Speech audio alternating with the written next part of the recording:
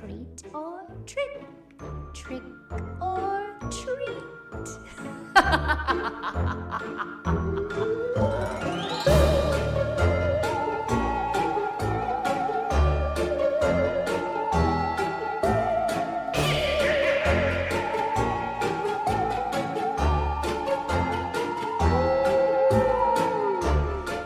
Hey guys! Hello and welcome! Welcome back to the Haunted Heart Podcast Audio Drama Special.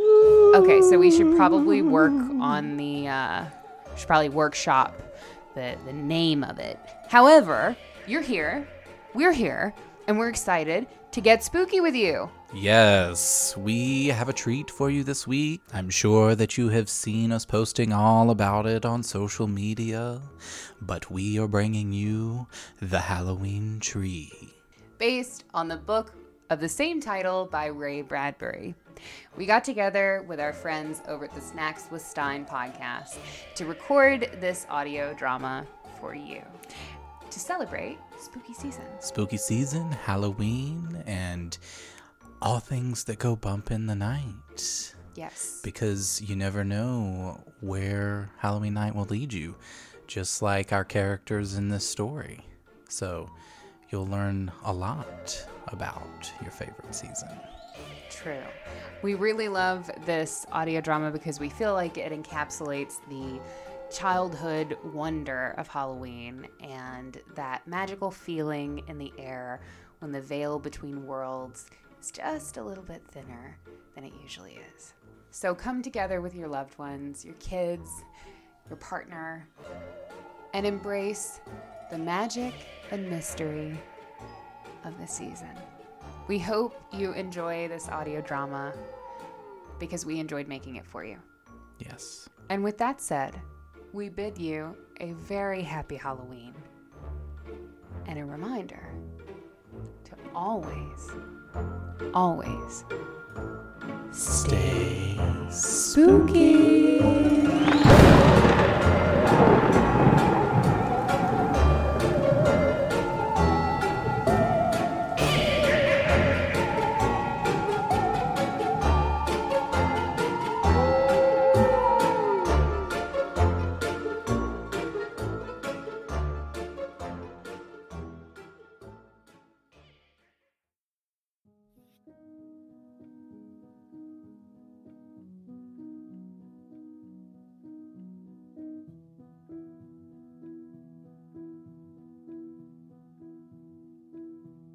It was a small town by a small river and a small lake in a small northern part of a Midwest state. There wasn't so much wilderness around, you couldn't see the town. But on the other hand, there wasn't so much town you couldn't see and feel and touch and smell the wilderness. The town was full of trees and dry grass and dead flowers now that autumn was here, and full of fences to walk on, and sidewalks to skate on, and a large ravine to tumble in and yell across. And the town was full of children. And it was the afternoon of Halloween, and all the houses shut against a cool wind.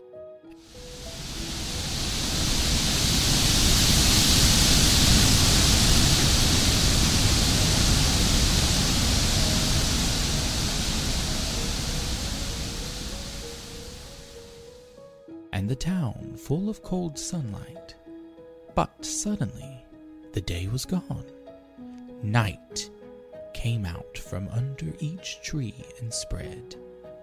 Behind the doors of all the houses, there was a scurry of mouse feet, muted cries, flickerings of light. Behind one door, Tina Skelton, aged 13, stopped and listened.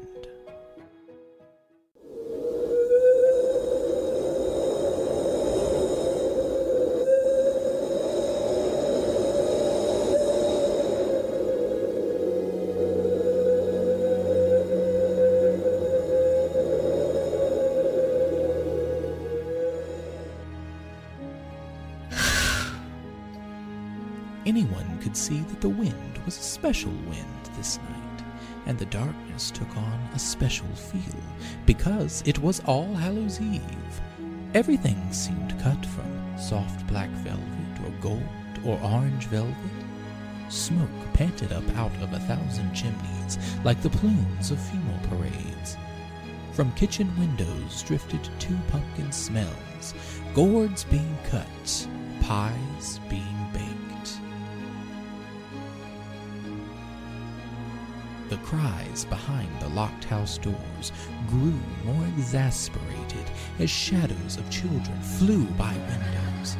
Half-dressed children, grease paint on their cheeks, here a hunchback, there a medium-sized giant. Attics were still being rummaged, old locks broken, old steamer chests disemboweled for costumes. Tina Skeleton put on her bones and admired her reflection. I look amazing. All that time stitching on the spinal column was worth it. I'm so lucky to have Skeleton as a last name. Everyone calls me Skeleton anyways. Perfect. 8 children made a series of beautiful leaps over flower pots, rails, dead ferns, bushes, landing on their own dry, starched front lawns. Galloping, rushing, they seized a final sheet, adjusted a last mask, tugged at a strange mushroom cap or wig, shouting at the way the wind took them along, helped their running.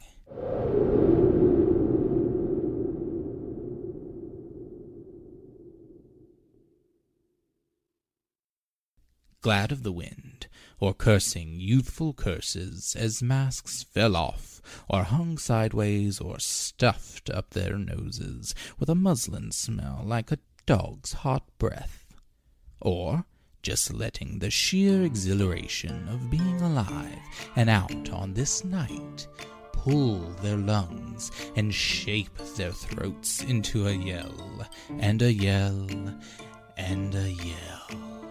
Hey! Here I am, the witch. Pigman! Skeleton. Gargoyle. Beggar! Mr. Death himself. They shook back from their conclusions, all happy-fouled and tangled under a street corner light. The swaying electric lamp belled in the wind like a cathedral bell.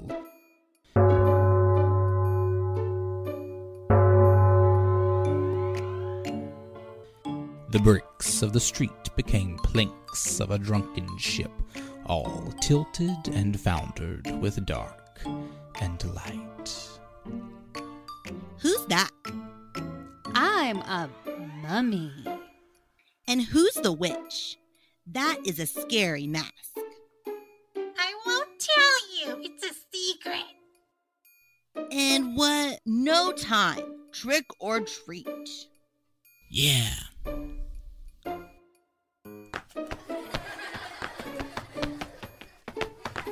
Shrieking, wailing, full of banshee mirth, they ran on everything except sidewalks, going up into the air, over bushes and down almost upon yipping dogs. But in the middle of running, laughing, barking, suddenly, as if a great hand of night and wind and smelling something wrong stopped them, they stopped. 6, 7, 8? That can't be. Count again. Should be 9 of us. Someone's missing. Pipkin! Pipkin's not here. Pipkin, he's never missed a Halloween in a million years. Boy, this is awful. Come on. In one vast swerve, one dog-like trot and ramble, they circled round and down the middle of the cobble-brick street, blown like leaves before a storm. Here's his place. They pulled to a halt.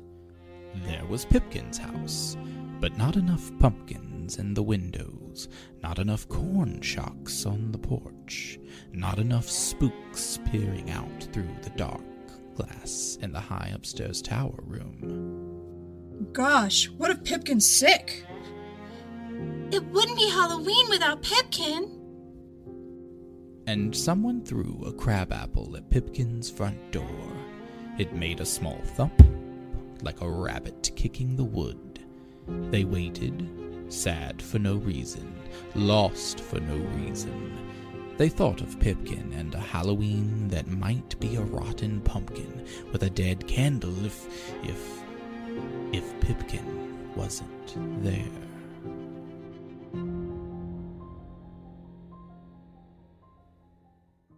Why were they waiting, afraid for one small boy? Because Joe Pipkin was the greatest boy who ever lived. The grandest boy who ever fell out of a tree and laughed at the joke. The finest boy who ever raced around the track, winning, and then, seeing his friends a mile back somewhere, stumbled and fell, waiting for them to catch up, and joined breast and breast, breaking the winner's tape.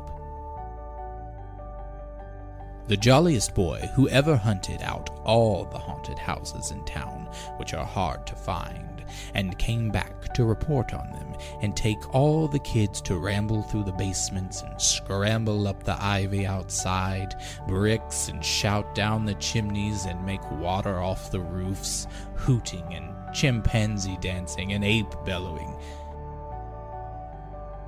The day Joe Pipkin was born, all the Orange Crush and knee-high soda bottles in the world fizzed over, and joyful bees swarmed countrysides to sting maiden ladies.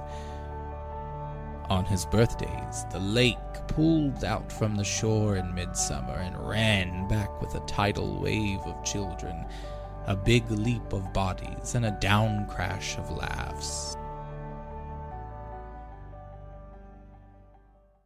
The front door opened.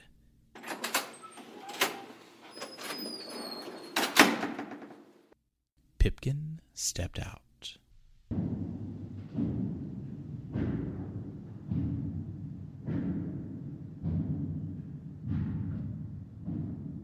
Not running, and not wearing a mask. No mask, but moving like an old man almost. Pipkin! Hi, gang. His face was pale. He tried to smile, but his eyes looked funny. He was holding his right side with one hand, as if he had a boil there. Well, we ready to go? Yeah, but you don't look ready. You sick? On Halloween? You kidding? Where's your costume? You go on ahead. I'll catch up. No, Pipkin, we'll wait for you to... Oh! You had a stomach ache. You told your folks? No, I can't. It's nothing, I tell you. Look, you go straight on to the ravine. Head for the house, okay? The place of the haunts. Yeah, I'll meet you there. You swear? Swear. Wait till you see my costume. On your mark. Get set. Go. They ran. When they looked back again, he was gone.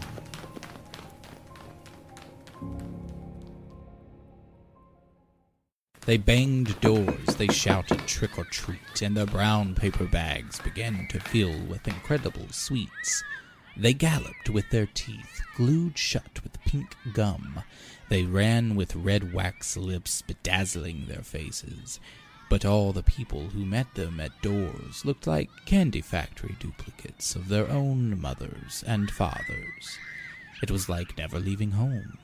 Too much kindness flashed from every window and every portal. What they wanted was to hear dragons belch in basements and banged castle doors. And so, still looking back for Pipkin, they reached the edge of town and the place where civilization fell away in darkness. The ravine.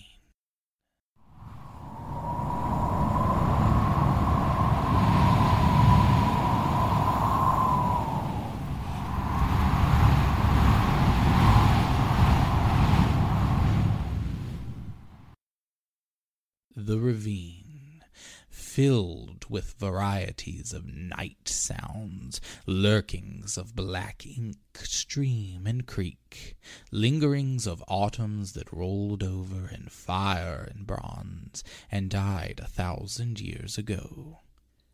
From this deep place sprang mushroom and toadstool and coldstone frog and crawdad and spider. There was a long tunnel down there under the earth in which poisoned waters dripped and the echoes never ceased calling, "Come, come, come. And if you do, you'll stay forever, forever.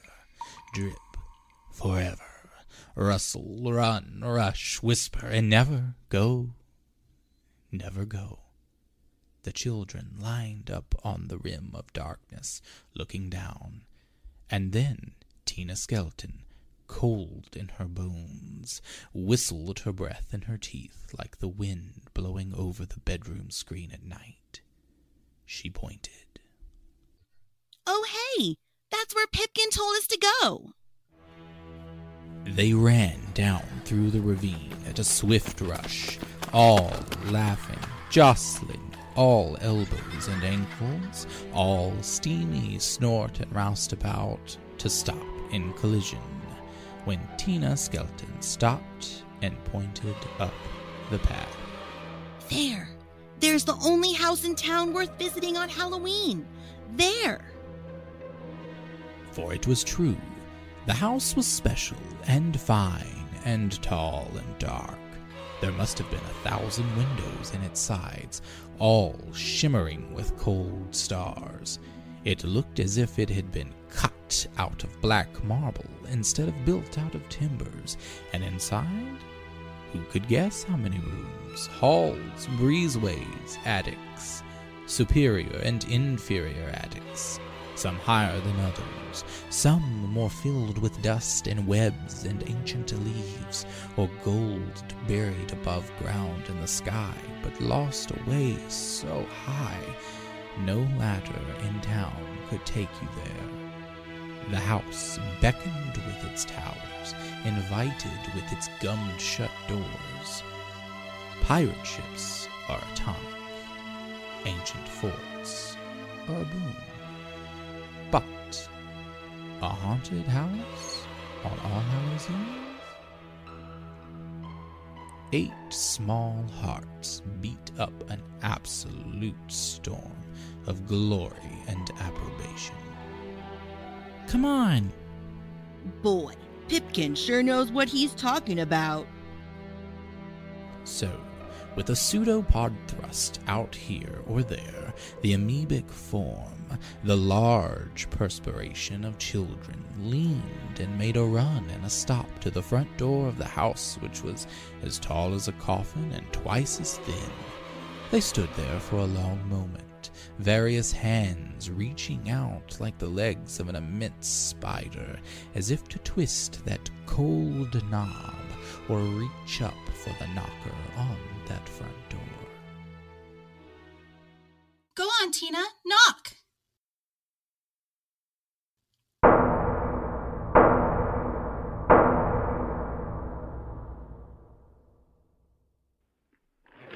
The entire house shook. Its bones ground together. Shades snap-furled up so that windows blinked wide their ghastly eyes. On the rooftop, weird weathercocks spun. 2-headed roosters whirled in the sneezed wind. A gargoyle on the western rim of the house erupted to twin snorts of rain-funnel dust. And down the long, snaking, serpentine rainspouts of the house, after the sneeze had died and the weathercock ceased spinning, vagrant wisps of autumn leaf and cobweb fell gusting out onto the dark grass.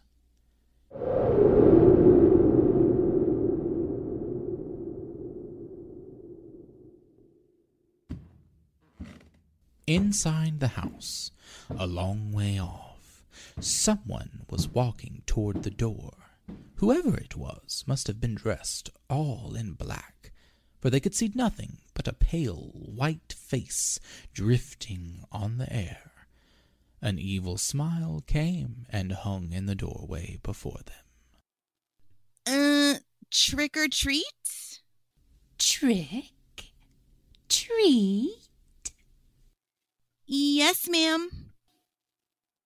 No treats, only Trick.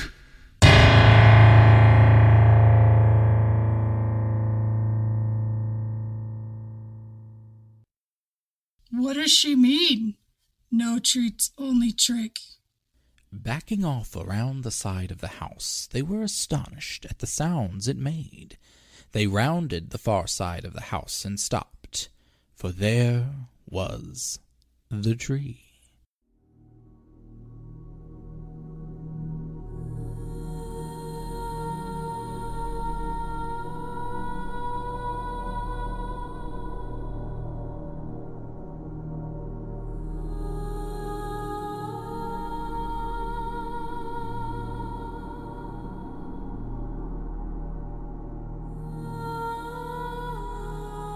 And it was such a tree as they had never seen in all their lives. It stood in the middle of a vast yard behind the terribly strange house. And this tree rose up some 100 feet in the air, taller than the high roofs, and full and round and well-branched, and covered all over with rich assortments of red and brown and yellow autumn leaves. But, oh look, what's up in that tree? A pumpkin tree. A Halloween tree. The pumpkins on the tree were not mere pumpkins. Each had a face sliced in it. Each face was different. Every eye was a stranger eye. Every nose was a weirder nose. Every mouth smiled hideously in some new way. There must have been 1,000 pumpkins on this tree, hung high and on every branch. 1,000 smiles, 1,000 grimaces, and twice times 1,000 glares and winks and blinks and leerings of fresh-cut eyes.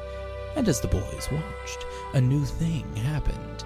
The pumpkins began to come alive, one by one, starting at the bottom of the tree and the nearest pumpkins. Candles took fire within the raw interiors, this one, and then that, and then this, and then still another, and on up and around, 3 pumpkins here, 7 pumpkins still higher, and a dozen clustered beyond. 100, 500, 1,000 pumpkins lit their candles, which is to say, brightened up their faces, showed fire in their square or round, or curiously slanted eyes. Flame guttered in their toothed mouths. Sparks leaped out their ripe-cut ears, and from somewhere 2 voices, 3, or maybe 4 voices, whispered and chanted a kind of sing-song or old sea shanty of the sky and time, and the earth turning over into sleep. The rain spouts blew spider dust. It's big, it's broad, it's bright. It fills the sky of All Hallows Night, the strangest sight you've ever seen. The monster tree on Halloween. The leaves have burned to gold and red. The grass is brown, the old year dead. But hang the harvest high, oh, see the candle constellations on the Halloween tree. The stars, they turn, the candles burn, and the mouse leaves scurry on the cold wind borne, and a mob of smiles shine down on thee from the gourds hung high on the Halloween tree. The smile of the witch, and the smile of the cat, the smile of the beast, the smile of the bat, the smile of the reaper taking his fee, all cut and glimmer on the Halloween tree. Halloween tree. Tree candles were lit in titanic constellations, woven up through the black branches and peeking down through the twigs and crisp leaves, and the tree had now become one vast, substantial smile. Gosh. Hey, what kind of place is this? I mean, first the house, that woman with no treats and only tricks, and now? I never saw a tree like this my whole life. Like a Christmas tree, only bigger, and all the candles and the pumpkins? What's it mean? What's it celebrate? I don't know, but just look at these huge piles of leaves under the tree. They must be 5 feet high in some places.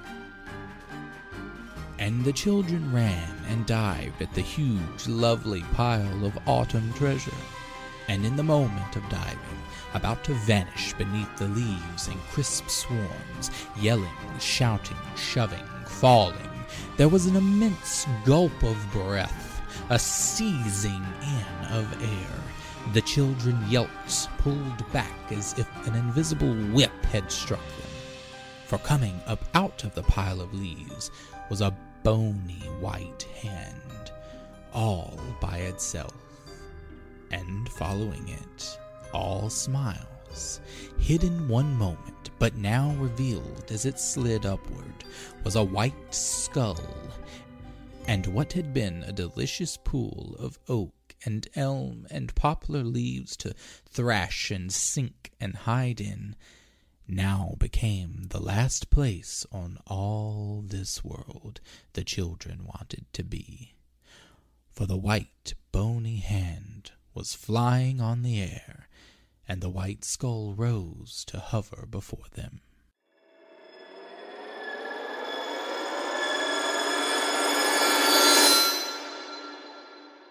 Help! Oh, yes, help.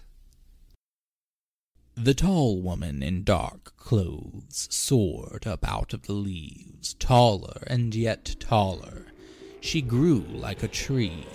She put out branches that were hands. She stood framed against the Halloween tree itself, her outstretched arms and long, white, bony fingers festooned with orange globes of fire and burning smiles. Her eyes were pressed tight as she roared her laughter.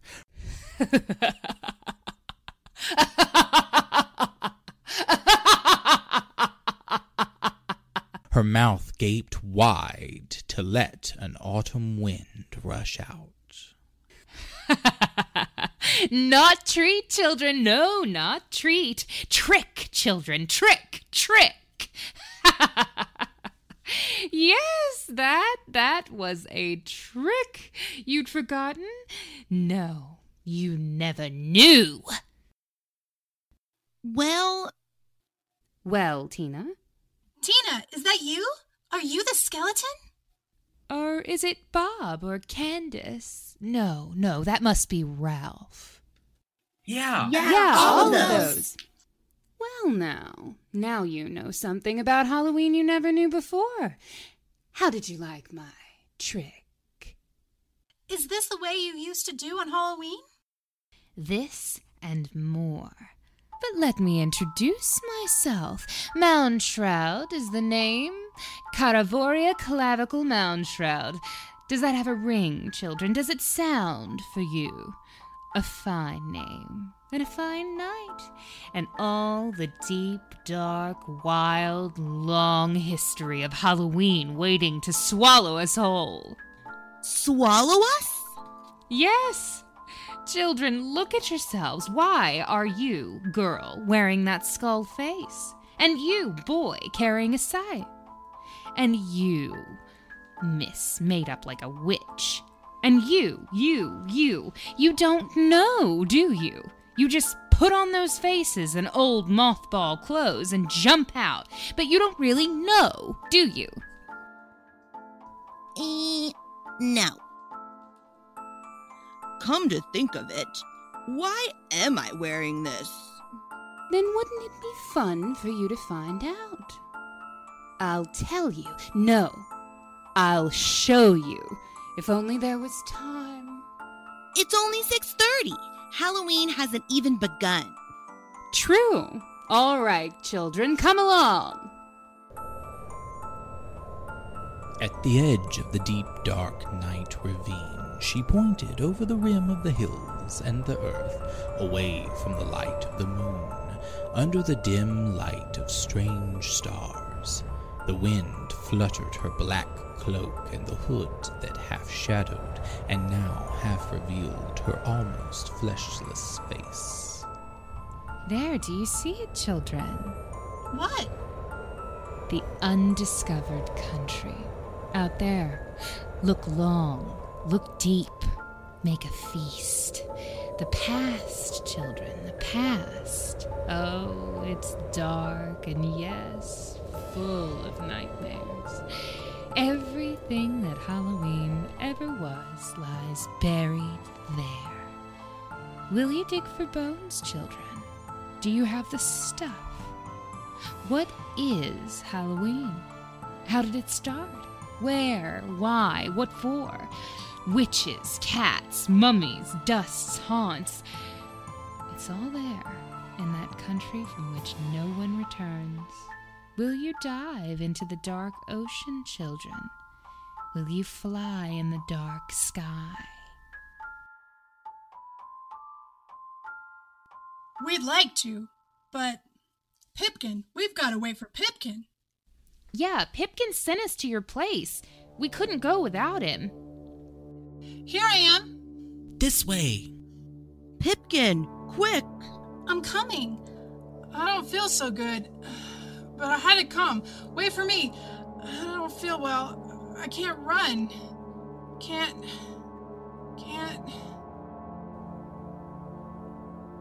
His figure was small. There were shadows mixed everywhere. Bats flew, owls shrieked, night ravens clustered like black leaves in trees. The small boy, running with his lit pumpkin, fell. The pumpkin light went out. Light your pumpkin, Pip! Light it! The small figure scrabbling in the dark grass below, trying to strike a light. But in that instance of darkness, the night swept in. A great wing folded over the abyss. Many owls hooted, many mice scampered and slithered in the shadows. A million tiny murders happened somewhere. Light your pumpkin, Pip. Help! 1,000 wings flew away. A great beast beat the air somewhere like a thumping drum. The clouds, like gauzy seams, were pulled away to set a clean sky. The moon was there, a great eye. It looked down upon an empty path. Pipkin, nowhere to be seen. Way off toward the horizon, something dark frittered and danced and slithered away in the cold star air. Help! Help! This is bad. I fear something has taken him away. Where? To the undiscovered country. The place I wanted to show you. But now... You don't mean that thing in the ravine? It, or him, or whatever. That something was death? Did he grab Pipkin and run? Borrowed is more like it. Perhaps to hold him for ransom. Can death do that? Sometimes. Yes. Oh gosh, Pip, tonight, running slow, so pale. Pip, you shouldn't have come out. So, all the more reason for you to come along. If we fly fast, maybe we can catch Pipkin, grab his sweet Halloween corn candy soul, bring him back, pop him in his bed, toast him warm, save his breath. What say, children? Would you solve 2 mysteries in one? Search and seek for lost Pipkin, and solve Halloween, all in one fell dark blow. Yes! Moundshroud Spring, they leaped the fence, running, and stood by a barn that was frosted over with old circus posters, with banners tattered by wind, pasted here 30, 40, 50 years back. Circuses passing through had left patches and swatches of themselves 10 inches thick. A kite, children. Build a kite. Quickly. They blinked. They ran. They scratched with fingernails. They plucked with hands. They seized off strips and patches and huge rolls of animal flesh, of fang and piercing eye, of wounded flank, of blood-red claw of tail, of bound and leap and cry. The whole side of the barn was an ancient parade, stopped dead. They tore it asunder. Now, Moundshroud knocked down old fence railing beams and made a rough kite, cross and bound them with wire, then stood back to receive the gifts of kite paper as the children flung them in fistfuls. They ran the rope off an old abandoned clothesline strung between barn and abandoned farmhouse. A good 90 feet or more of rope they brought Moundshroud, who snaked it through her fist until it smote a most unholy smoke. She tied it to the middle of the vast kite, which flapped like a somehow lost and out-of-water manta ray upon this high, strange beach. It struggled with wind to live. It flapped and floundered on the heaves of tidal air, lay down on grass. Moundshroud stood back, gave a jerk, and lo, the kite flew. A tail! We need a tail! And as the kite slowly ascended the cold river of swift flowing air, each child in turn seized with the wind, spurred by their wits, became more and yet more of the tail, which is to say that Carly, disguised as a witch, grabbed Tina's ankles, and now the kite had 2 children for its magnificent tail. All of the children climbed onto the kite in this way, with the Grim Reaper last, trailing his scythe behind. And the wind flew them high across the stars. Moundshroud ran along the grass to seize the scythe, her cape fluttering, taking air, making wings until she also, very simply, took off and soared.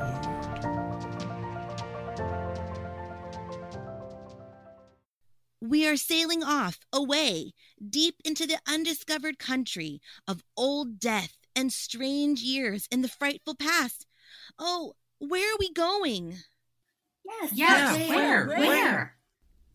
Not where, but when. 2,000, count 'em, years before Christ. Pipkin's there waiting. I smell it. Fly! And the moon stopped winking and held very still. And the land was changed. Look!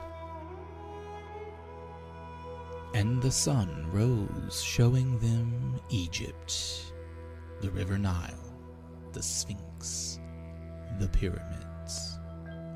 Why, it's all new. It's just been built.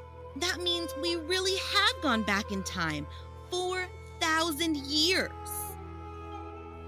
The kite zoomed down and skirted the sand dunes, flirted over one pyramid, and was drawn as by suction by an open tomb mouth set in a small cliff. The kite broke away, and 1,000 shreds of eyes, fangs, shrieks, roars, elephant trumpetings. The Egyptian tomb mouth sucked them in, and Mount Shroud laughing with it.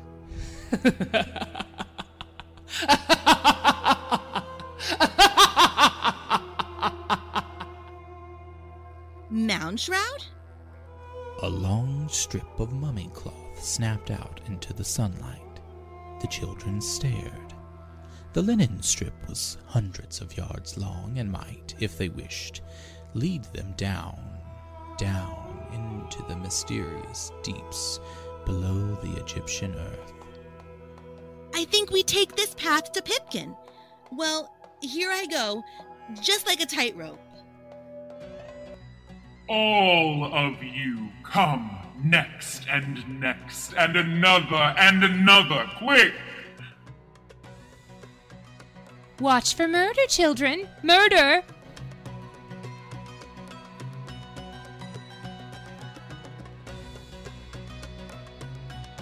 A strange god stood burning on every wall, his face a grand fire of triumph wrapped in golden ribbons. Why, heck, I know who that is. I saw him in a movie once with the terrible Egyptian mummies. Osiris! Yes. Lesson number 1 about Halloween. Osiris, son of the earth and sky, killed each night by his brother Darkness. Osiris slain by autumn, murdered by his own night blood. So it goes in every country. Each has its death festival, having to do with seasons, skulls and bones, children, skeletons and ghosts. In Egypt, children, see the death of Osiris, king of the dead. Gaze long. For they had come to a vast hole in the underground cavern, and through this hole they could look out at an Egyptian village where, at dusk, food was being placed out in pottery and copper dishes on porches and sills. For the homecoming ghosts, quick now, come find me. This way. No, this.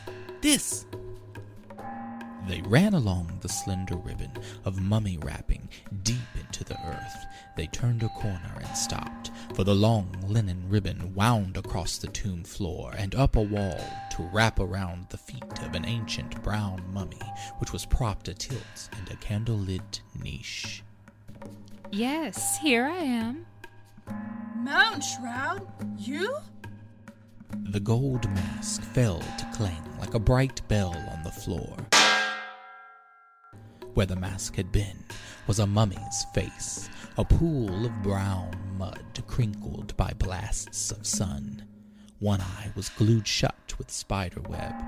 The other cracked forth tears of dust and a glint of bright blue glass. Is there some boy there, dressed like a mummy? Why, me! See my arms and legs and chest? I used medical bandages. It took me all afternoon to wrap myself up in them to be mummified. Good. Grab the linen strips. Pull. The ribbon unraveled up around, to reveal the great ancient reptile nose, beak, and flaky chin, and dry, smiling, dust-powdery mouth of Mound Shroud. Her crossed arms fell loose. Thanks, children. Free. No fun being wrapped like some old funeral gift for the land of the dead. But hist! Quick, children. Hop in the niches. Stand stiff. Someone's coming. Play mummies, children. Play dead. The children leaped to stand, arms folded, eyes shut, breaths held, like a frieze of small mummies cut in the ancient rock. Into the tomb trudged an army of mourners, in gold and fine silks, bearing small sailing ship toys and copper bowls of food in their hands. See the food, the toys. They put the toys in the tombs, so the gods will come play, romp, roustabout, and run children happy to the land of the dead. See the boats, kites, jump ropes, toy knives. But look at the size of that mummy. It's a 12-year-old boy in there, like me. And that gold mask on the mummy's face. Doesn't it look familiar? Pipkin! Yes, it's me. I'm here. Under the mask. Under the wrappings. I can't move. I can't yell. I can't fight free. I can't help it. I'm trapped. The mourners, they're taking me away. Follow me. Find me. Follow you where, Pipkin? Meet you where? The long night is young. We'll see Pipkin again. Never fear. Then, is that why I'm dressed like a mummy? Is that what my part of Halloween is all about? Oh, boy. Oh, the Egyptians, why, they built to last. 10,000 years they planned for. Tombs, children, tombs. Graves, mummies, bones, death, death, death was at the very heart, gizzard, light, soul, and body of their life. Tombs and more tombs with secret passages so none might be found, so grave robbers could not borrow souls and toys and gold. You are a mummy, boy, because that was how they dressed for eternity. Spun up in a cocoon of threads, they hope to come forth like lovely butterflies in some far, dear, loving world. Know your cocoon, boy. Touch the strange stuff.